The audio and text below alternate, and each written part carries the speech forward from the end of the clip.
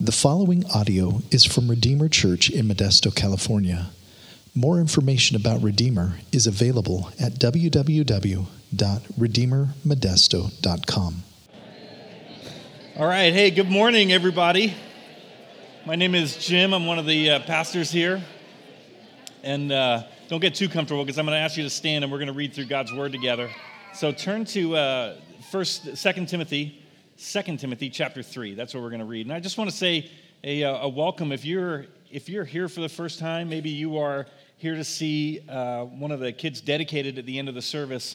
We just want to say a warm welcome to you and glad that you get to be a part of us as we remind each other that we're loved by Jesus this morning, because that's what we do as a church. So glad you are here.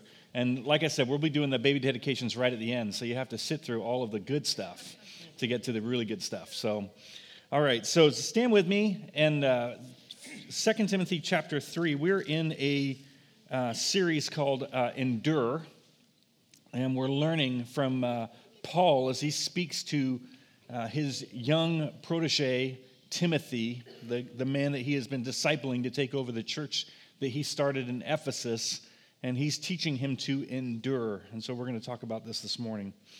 All right, let's jump into chapter 3, verse 1. But understand this, Timothy, that in the last days there's going to come difficult times. For people will be lovers of self, lovers of money, proud, arrogant, abusive, disobedient to the parents, ungrateful, unholy, heartless, unappeasable, slanderous, without self-control, brutal, not loving good, treacherous, reckless, swollen with conceit, lovers of pleasure rather than lovers of God, having the appearance of godliness, but denying its power. Avoid such people, for among them are those who creep into households and capture weak women, burdened with guilt, shame, sin, and led astray by various passions, always learning, but never able to arrive at the knowledge of the truth. Just as Jannes and Jambres opposed Moses, so these men also oppose the truth, men corrupted in mind and disqualified regarding the faith. But they will not get very far, for their folly will be plain to all as of that of those two men. In verse 10, you, however, have followed my teaching, my conduct, my aim of life, my faith, my patience, my love, my conscience, my steadfastness, my persecutions and sufferings that happened to me in Antioch, at Iconium, and Lystra, which persecutions I endured, yet from them all the Lord rescued me. Indeed, all those who desire to live a godly life in Christ Jesus will be persecuted. Well, that's not such good news. While evil people and impostors will go on from bad to worse, deceiving and being deceived. But as for you, Timothy, continuing what you have learned and have firmly believed, knowing from whom you've learned it, and how from childhood you have been acquainted with the sacred writings, which you are able to make you wise for salvation through faith in Christ Jesus. All Scripture is breathed out by God and profitable for teaching, for reproof, for correction, and for training in righteousness, that the man of God may be competent, equipped for every good work. This is God's word. Let's pray. Father, thank you so much for your word, how it speaks to us so powerfully, how it sets all of our expectations correctly. And we pray, Father, that you would speak to us this morning in a very powerful way. We need you this morning, Lord. We're so dependent upon you, and we are glad to declare our dependence on you, Lord, because when we declare our need for you, you are glorified in us. So be glorified, Lord, in us as I speak. Be glorified in me, Lord, that I depend on you for you to have the very words of my mouth. And Lord, be glorified in us as we listen. Lord, that we are dependent upon you to hear your word, to have it saturate our hearts, to have it convict us and change us. And we ask these things in Jesus' name. Amen. Amen. Right on.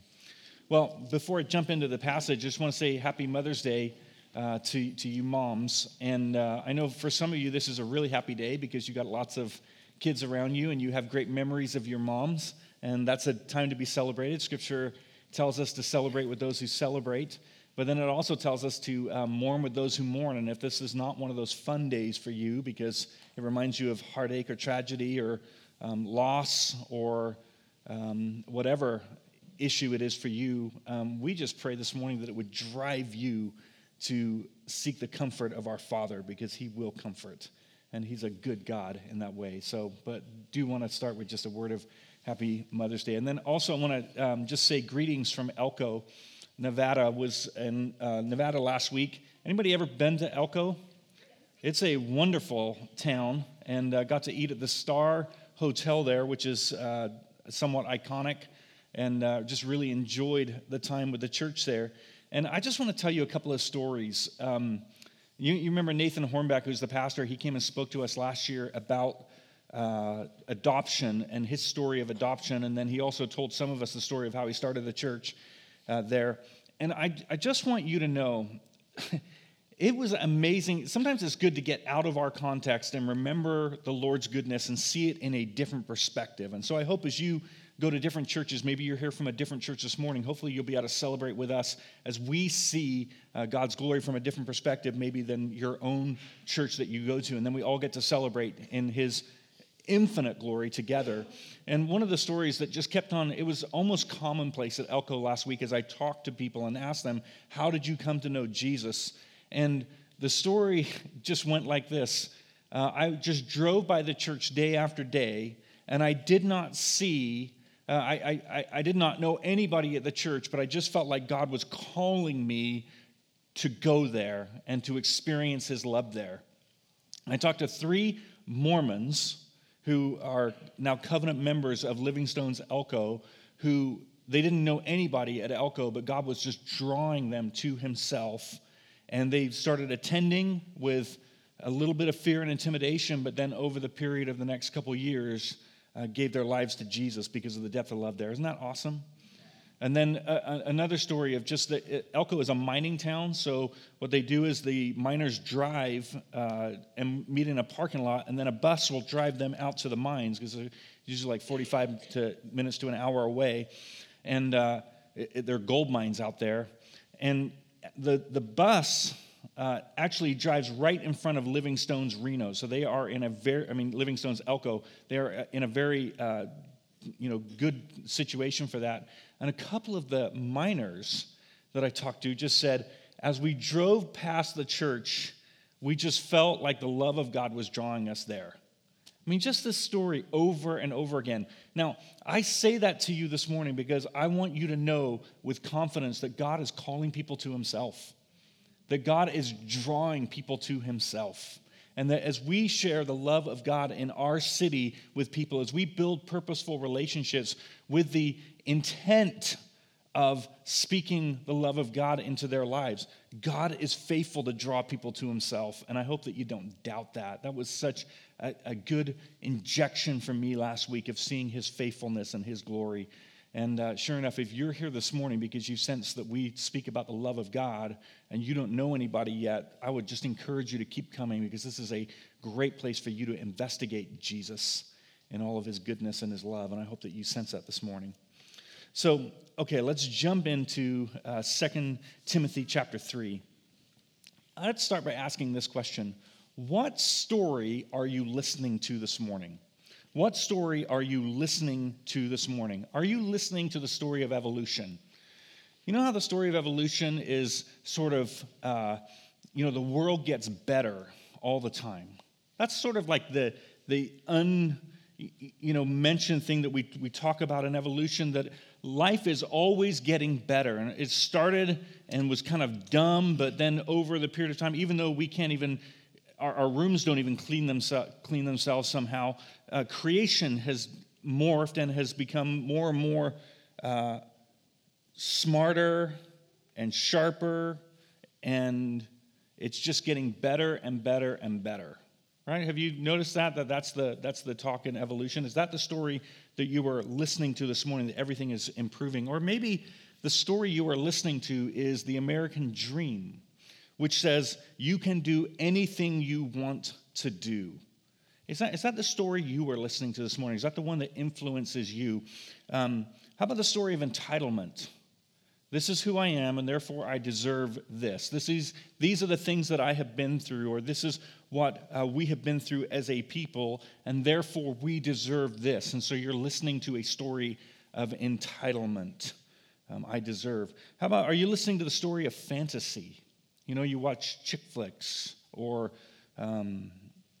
some sort of romance, or some sort of James Bond thing where you're like, that's going to be me. And so you live this story of fantasy. It will happen to me like it does in the movies. That's what you think. Or maybe when you drive by the lottery signs in town, you just start to listen to the story of, I'm going to win that, and this is what's going to happen, and these are the things that I am going to base my future on. Listen, the stories that you listen to will impact your ability to endure. The stories that you believe will impact your ability to be able to endure. In fact, Ecclesiastes 13:12 says this, hope deferred makes the heart sick, but a desire fulfilled is a tree of life. Now, we know this to be true, but we also know that if we put our hope in something that will never come true, that our hearts will always be sick. So if you believe in a story, or you base your heart on a story that bears no fruit, has no hope, then your heart is always going to be sick. My hope when I was growing up was that one day I'd be Bono. It's not working out for me. I thank you. I don't have the pipes. I don't have the vision. I don't have the guts. I don't have the gifting that I would need in order to be somebody like that. But if that was my hope, my heart is going to be sick forever, because it just isn't going to happen with who I am. So is there a better way? And this morning we're going to look at Paul as he's talking to this young pastor, Timothy, and he's encouraging him to endure. And Timothy, as a young pastor, was probably watching Paul and his ministry and thinking, this is absolutely awesome what you did, Paul. I mean, you saw Jesus in the flesh. You preached the word unabashedly, and people came to know Jesus. You walked into towns and you created riots. And then you got stoned, like not, but the throwing rocks stoned. And then you got up and you returned to that city after being thrown out, and the entire town was saved. You started churches. You went on 4 missionary journeys, and all of them were successful. You wrote books, and people were healed. You raised up elders in this church. You raised up preachers and deacons. You were shipwrecked. You were bitten by vipers and then saved. You were arrested in the temple. You got to share Jesus with Caesar. You wrote the book of Romans. Mic drop right there, right? I mean, Timothy must have been looking at this pastor, Paul, and just thinking, this is absolutely amazing. And if Timothy is anything like the rest of us, and I'm sure he is, then he must have looked at Paul's ministry and thought, mine is going to be just like that. I'm going to pull off a Paul. I'm going to do this. God's going to do this through me. And if that is the story he is telling himself, that one day I'll do all these things that Paul is going to do, or was doing, or had done, he's going to be majorly disappointed, because then reality is going to set in. And the work that God did through Paul was so different than the work that God was going to do through Timothy. And the church that Timothy was pastoring was so different than the churches that Paul had started, and the ministry that God wanted Timothy to do was so different than the ministry that God wanted Paul to do. And if Timothy had clung to a false story in his head, or to false hopes, his heart would have remained sick. In fact, here's a thought for you, that bad expectations, or really false hopes, are only premeditated disappointments. How many of us have listened to the wrong story, had false hopes, and have now found ourselves just sad that the things that we've dreamed about have not worked out? And I definitely think that this one is from me. So what does Paul do? Well, Paul encourages Timothy to endure by having correct expectations that are built on God's word. He encourages him to endure by building correct expectations that are built on God's word and not on false hopes. And here's two thoughts for you this morning. The first is this: the correct expectation of godlessness in the last days. The first thing that Paul does when he's talking to Timothy about his ministries, he says, this is what you can expect in the last days. Now, what is the last days? The last days is a reference between the time that Jesus ascended and went back to heaven until we die or Jesus comes back and all of the final thoughts are brought to culmination. And there's this time period in here where redemption has been made. Jesus has died. He has given forgiveness. And there's time now that we get to respond to the love of God before judgment occurs. And these are called the last days. But what Paul says to Timothy is this: during these last days, this time period, things are going to get increasingly out of control as people decide to follow their own philosophies and ideologies instead of following Scripture. Instead of being lovers of Jesus, people are going to be, and go back with me to verse 2, lovers of self, lovers of money, proud, arrogant, abusive, disobedient to parents, ungrateful, unholy, heartless, unappeasable, slanderous, without self-control, brutal, not loving good, treacherous, reckless, swollen with conceit, lovers of pleasure rather than lovers of God, having an appearance of godliness but denying its power. And he says, this is what you can expect in the last days, Timothy, that people will be lovers of themselves instead of lovers of the truth. And I love what he says here: having a form of godliness but denying its power. In other words, religious. They will be religious. They will know the word of God. They will know the law. They will know what to do, but they will deny the reality of forgiveness. They will deny the reality of grace. They will deny the reality of love, or that love, grace, and forgiveness have any power to change our hearts. And instead of thinking that love or grace or forgiveness can change hearts, what they will do is they will turn to behavior modification and think that if I can just behave rightly, then it will be okay. And the reality is we know that behavior modification only works for a certain period of time before we are absolutely empty again and it morphs into something else. Well, that didn't work. I'll follow this. I'll go here. I'll do that. Instead of realizing that when you are completely loved by God, that's when true life change begins to happen. When you completely believe in the love of God and that guilt and shame is gone, then life change begins to happen. He says they're always learning but never able to arrive at a knowledge of the truth. If you remember back in John 5, Jesus was talking to the Pharisees and he says, you seek the scriptures, for in them you think that they will have eternal life, but it is they that testify about me. And what they're doing is they're saying, hey, I would like to understand the law of God so I can behave better, but laws only lead to more laws. Unless you understand that what the law is really doing is pointing at the need for a Savior, namely Jesus Christ, because you cannot obey the law enough. And so you need who Jesus is in order to be reconciled and made right with God.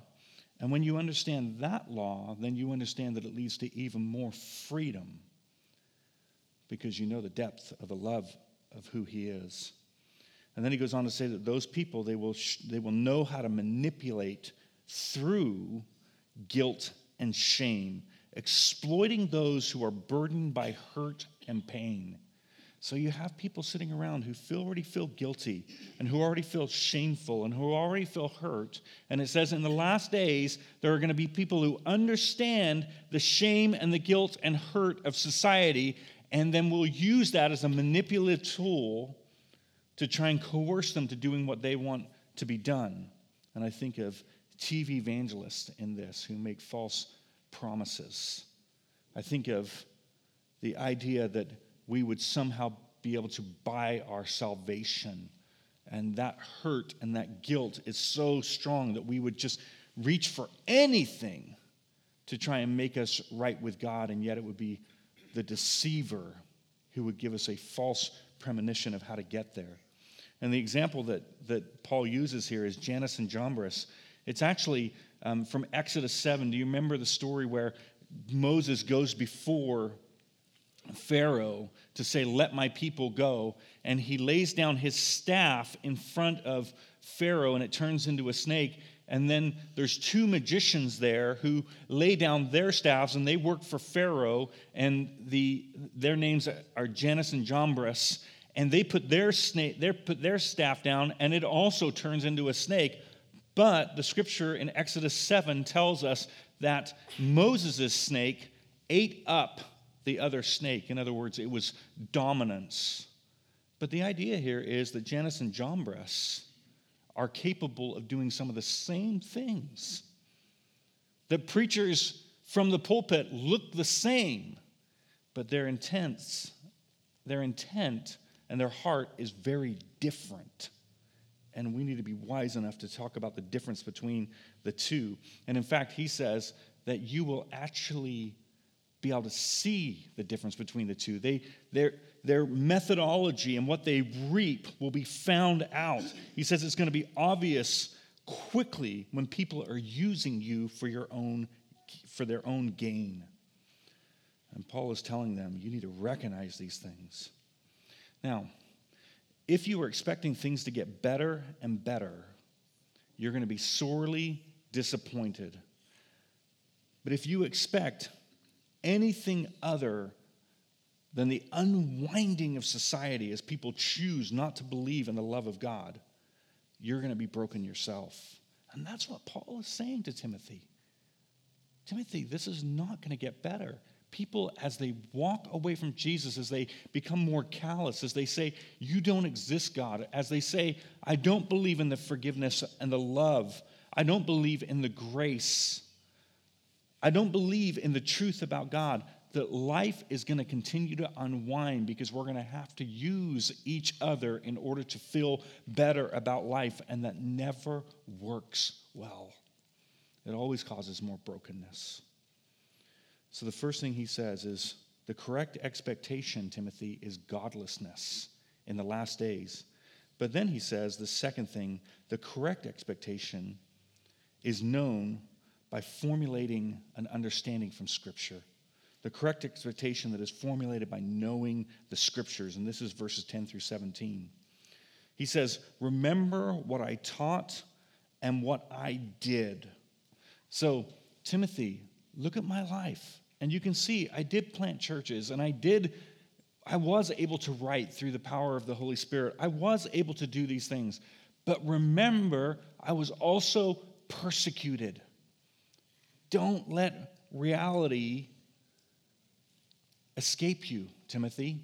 Look at these marks on me. Look at the fact that I'm in jail now. Look at the fact that I am going to be martyred for the kingdom. Look at the truth and remember what is going to happen in the last days. And then he says, continue in what you have learned and what you firmly believe. And one of the things that Timothy saw very clearly in Paul was the fact that even though he went through severe hardships time and time again, he always saw that the Lord rescued him. He always saw that God was with him. In other words, you are loved, Paul. And because of that, I'm going to live as loved. You need to be, Paul was a disciple of Jesus. I need to be a disciple of Jesus. Paul understood the works of justification, the fact that he was made right with God through faith. I need to live in that. And then Paul says to him, you need to use Scripture as a plumb line. You know what a plumb line is? If you hold a line up straight and just drop it, it will give you a straight line every time. And Paul is basically saying to Timothy, hey, measure everything that you do against Scripture, not against society. Measure everything you do against Scripture, not against your own emotional life. Measure everything that you do against Scripture, because all Scripture is God-breathed and is useful. And it leads to sanctification. And I go back to the example of the Bereans in Acts 17 when they began to hear Paul's teaching and they began to hear him talk. And the first thing they did was go back to the Scriptures and say, Paul, we hear your words, but we want to go back and say, is what you're saying correct according to Scripture? In other words, it was the plumb line of Scripture. And Paul says to Timothy, endure by having a correct expectation that is built upon God's word. In other words, this is what's going to happen. And then I just imagine him having small talk conversations, and maybe it was something like this. Do you have correct expectations about the church, Timothy? Do you have correct expectations about the church? What are your expectations built upon? And as we read in 1st and 2nd Corinthians, we realize the church is messed up. It's broken. It's full of broken people. And it wasn't this perfect place where everybody came and got along. It was a place of confrontation, of encouragement, of exhortation. And so was Timothy's aligning of the church that he was pastoring, was it in la-la land? I think it should be perfect. I think it should be like this, or was it, no, the church is like this. It's jacked up, it's screwed up, it's messed up because it's full of people who are in the process of being sanctified. I think maybe Timothy said to Paul, or Paul said to Timothy, you think that being a pastor should be like this. Based upon what, Timothy? Have you read the account of my life? Have you read how many times I was persecuted? Have you read how many times people abandoned me? Have you read how many times things didn't work out the way that I wanted it to? And all of a sudden, what Timothy is learning is to take his expectations of what being a pastor would be like and saying, no, let me take it to God's word and put the plumb line and realize that in God's word it says these things are going to happen. Oh, my expectations have been wrong. He said maybe you think that your life should be a certain way or your career should be a certain way. And Timothy looks at him, or Paul looks at him and says, Timothy, why do you think like that? Were you listening to Joel Osteen? Were you looking for your best life now? Or were you actually considering Scripture? You know, I remember when I was younger, I grew up in a great church, but for some reason I had, some leanings towards prosperity gospel.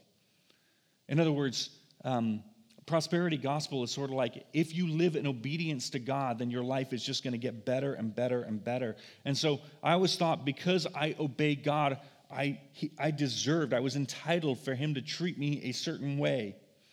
And one of those things was like, I thought that everything was always going to get better in life. And here I am at 44, and I'm having to go like this to be able to read. And my knees creak like crazy when I'm going downstairs. And you know what I'm saying? Like, it just has not come about the way that I thought life would come about. And there's been massive amounts of disappointment in my life. And as I begin to track that through the help of a counselor and start to talk about my disappointments out loud, I begin to realize, man, I had bought into this sort of prosperity gospel that if I just lived in obedience, things would get better and better and better. And it was my definition of better, not God's definition of better. And that has been causing an amazing amount of brokenness in my life. And yet if I would just take that and bring it back under the expectation of God's word and say, God, what did you say life was going to be like in the final days, in the last days? God, what did you say ministry was going to be like? God, what did you say obedience what was the end result here on earth of obedience? What is this going to be like? When I bring myself under the expectations of God's word, all of a sudden I have a definitive plan now for enduring, because I can say, oh, I understand what you were trying to tell me, Lord. I understand that this was not just going to get better. I understand that X, Y, and Z were going to be difficult equations. I understand these things now. And because I have appropriate expectations, godlessness in the last days, and putting myself under God's word, all of a sudden I am learning how to endure. If your story is evolution, everything is improving. If your story is the American dream, you can do anything you want to. If your story is entitlement, you deserve. If your story is fantasy and it will happen to me like it happens in the movies, then you will not endure. You will be broken.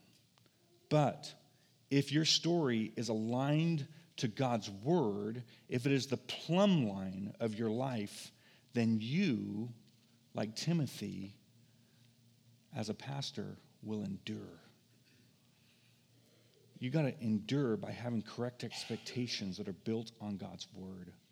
Let me give you a couple of examples of this and just flesh this out a little bit in the few minutes we have left in this part of our service. If you're a community group leader, what did you expect from your community group? Because it says in the last days, people will be lovers of money. In other words, work is going to be a priority over anything that you're doing in community. So when people don't show to your community group and you're totally butthurt about it, and you're like, oh, it's me. We didn't provide enough nice snacks. I didn't call enough. I'm just a loser. You're not, community group leader. You are providing an amazing testimony of God's goodness. But listen, if you're discouraged, it's because your expectations are wrong. Because you think that people in the last days will respond differently than what Scripture says. You thought, oh, I opened my house, people will just flood in and come to know Jesus. This is going to be like a testimony of God's goodness, and it will be, but it's not going to look exactly like what you think it should. Listen, are you, as a community group leader, aligning your expectations to God's word? Because if you're not, you're going to be discouraged. How about church people?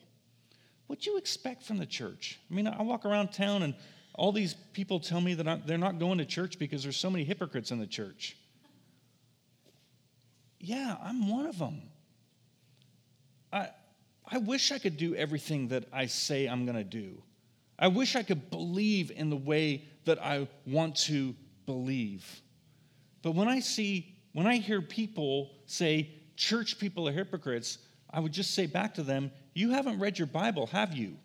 Because your Bible says that church people are going to be hypocrites. In fact, if you look at the entire Old Testament, the people that God chose as his people are total hypocrites. In fact, God compares them to a prostitute that they leave him so much. It's crazy.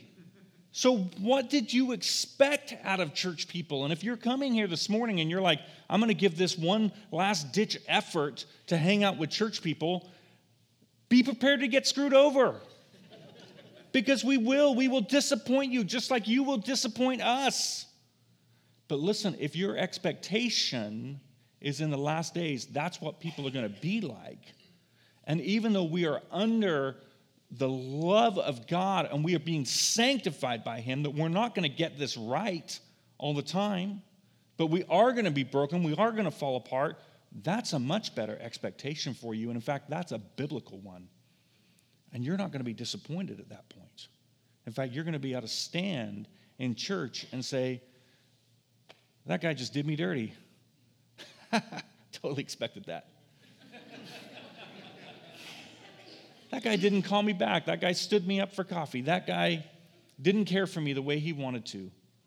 Sure, because he's a lover of money. He's arrogant. He's a lover of self. He's just like it says in the last days. And I wish I could say it would be different. I wish I could say the church lives in fantasy land where all your dreams and your promises, everything are going to come true. And yet, let's live with this being our plumb line of what to expect. If you read through 1st and 2nd Corinthians, you will realize that our churches are so sterile. And really what they are is they're dishonest about what's really going on underneath the surface. And when Paul says he loves the church, he's talking about a 1st and 2nd Corinthian church where there's so much sexual immorality, where they get together for communion and it's anything but communion. That should be the expectation of church, a form of godliness, but denying its power. It is no surprise to me when the people are leaving the church in droves because they're disappointed because we've set them up for bad expectations instead of being very honest about who we are and how broken we are and how much we are just pointing back to the Jesus, the God who saves and redeems and restores us. And are we trying? Yes. Do we get it right every time? Not even close. But go easy on us because we want to go easy on one another and pointing each other back to Jesus. How about raising children? The Bible is very clear about children being rebellious. You think it's only you? You think it's only your kids that are rebellious? Do you know how many times the scriptures talk about disciplining your children? And if scripture talks about disciplining all the time, you do realize that's in reference to the fact that they have rebellious children in the Bible, right? Why else would you need to talk about discipline all the time? Why else would Proverbs make this one of its main categories of wisdom is disciplining children? Why do you think in Hebrews the author spends much time talking about how the Lord disciplines those he loves like we discipline our children? Because we're rebellious. And listen, parents, if in the last days you think your kids are going to be the cat's meow and not be rebellious, you are going to live in amazing amounts of disappointment. Amen? But if you realize that your job as a parent is to shape your children, to discipline your children, not to first be friends with your children, but to love them firmly, all of a sudden that is a plumb line that comes in alignment with God's word. Do you see that? And all of a sudden you're able to say, oh, that's the correct expectation. Instead of coming here on Sunday morning or whenever you come here and comparing your kids to everybody else's kids and saying, dang, I got it right and I'm prideful, or I got it wrong and I'm hurt and I'm broken. No, you line to God's word, not everything that else is going on outside. How about schools and universities? One of our kids in the youth group here goes to MJC, and he told me a story a couple weeks ago where one of the professors, after class, took him aside, took him into his office, and started talking to him about, hey, don't believe in that garbage that your parents believe in about Jesus and Christianity. You need to make up your mind on your own. You need to, and was pretty hostile towards this student's faith. And as I was chatting with him, I just said to him, awesome. Didn't you expect that in the last days? And I'm glad that he got to experience that here at MJC so that I can encourage him and his parents can encourage him right here rather than him going off to college somewhere else and then getting pummeled and beaten, thinking this shouldn't happen. Of course it's going to happen. Your kids are going to be told all sorts of garbage at school. That's what the Bible says, right? Their friends are going to try and lead them astray. That's what the Bible says. But that's why it's so important for us as parents to take the plumb line of God's word and say, here it is, student. Here's what God is doing. How about your neighborhood? What did you expect? 2 Timothy 3:2. People will be lovers of self. People will be lovers of pleasure. How about TV, media, and social media and music? What did you expect? How about when you share Jesus with people? Or maybe you're just completely afraid to share the love of God with people because you're afraid that they're just going to be indifferent to it. You know, God's word says two things about this. One, it says you're going to be persecuted when you share. That's going to be a normal response. But it also says that people are going to come to know him like crazy. That people are already being drawn. Even before the beginning of creation, people were being drawn to the depth of his love. And so inasmuch as you can expect to be persecuted, you can expect that there are many, the harvest is plentiful, who are going to come to know him as a result of your sharing. See, that's the plumb line of God's word rather than the plumb line of worldliness or just scare tactics. You've got to endure by having correct expectations that are built on God's word. So I just asked you this morning, what false hopes have you been hoping would work out? What false hopes have you been hoping would work out? And what hopes, what expectations do you need to bring in submission to God's word? And this morning I would just ask you to spend some time thinking about this, just repenting, to bring your own expectations under the authority of God's word so that you can endure as a parent, as a business owner, as an employee, as a teacher, as a nurse, as a public defender, as a public servant. What are your expectations? And if you bring them underneath the authority of God's word, you will be able to endure. Christian, if your life is one of continual disappointment, I would just ask you, are you sure you're aligning your hopes with God's word? Ouch, that so stings in my heart because I know this is one of the major reasons for me going into counseling right now and being able to talk is that I'm disappointed in so many areas of my life. And yet it's not life that is disappointing. It was the expectations that were unbiblical. And I wonder if that's you.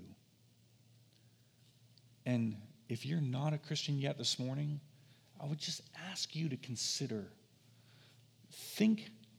fast forward your life and say, if I put my hope in this, how is that going to work out? And read other people's stories, read biographies, read stories that people who put their hope in those things and see what has happened to them. And then I beg you, put your life in alignment with the scriptures because there is a God who loves you, who died for you, who begs you to come back to himself. In fact, he's drawing you to himself, and he desires relationship with you, and he desires to say to you, this is what you can expect, and this is what life is going to look like. And in that, you will not be disappointed, but you'll be filled with his promises and with the depth of his love for you. Imagine how Timothy's life would have changed as he began to go, Paul, I take the rebuke. I take the admonition here. And Timothy becomes a faithful pastor because he changes his expectations from false hopes to hopes that are in alignment with God's word. Let's pray. Father, we just want to say thank you for your word this morning.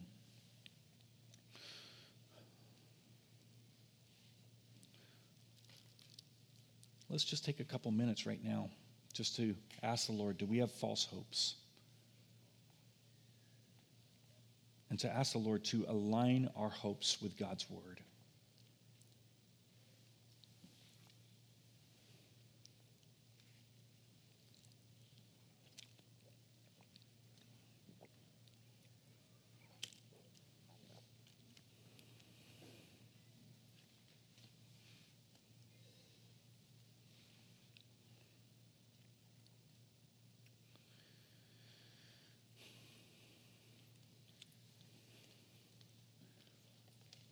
And now we're going to spend a few minutes responding to the Lord in communion together. And let me tell you, this is a beautiful part of our service, because what we're doing is aligning our whole week with the death and the burial and the resurrection of Jesus. And here's the hope of this. When we align, we can say we are accepted by God because of what Jesus has done. That's aligning myself to the scriptures. We can align ourselves by saying there's no more guilt and shame, but I'm absolutely forgiven because of what Jesus has done. All those issues that you're afraid to confront, all those issues that you think, those are going to stay buried in the closet until, because you're loved by God, you're brave enough to start dealing with those. All because of what we're doing here, remembering the depth of his love for us. That you will be disciplined, but through that discipline, you will be sanctified. That God breaks us and rebuilds us at the same time. The trials are for our good. That's aligning yourself to God's word. That people will come to know him when you share your faith. That as we give to him financially, that he is faithful because he said he would be. That as we pray and we cry out to him, that he is faithful. And all this is guaranteed. If he laid down his life for us, what else will he hold back from us? See, this is us as believers aligning ourselves to the great faithfulness of who he is as our God. Thank you for listening to audio from Redeemer Church, located in Modesto, California. Feel free to make copies of this message to give to others. But please do not charge for those copies or alter the content in any way without permission. For more information about Redeemer, please visit us online at www.redeemermodesto.com.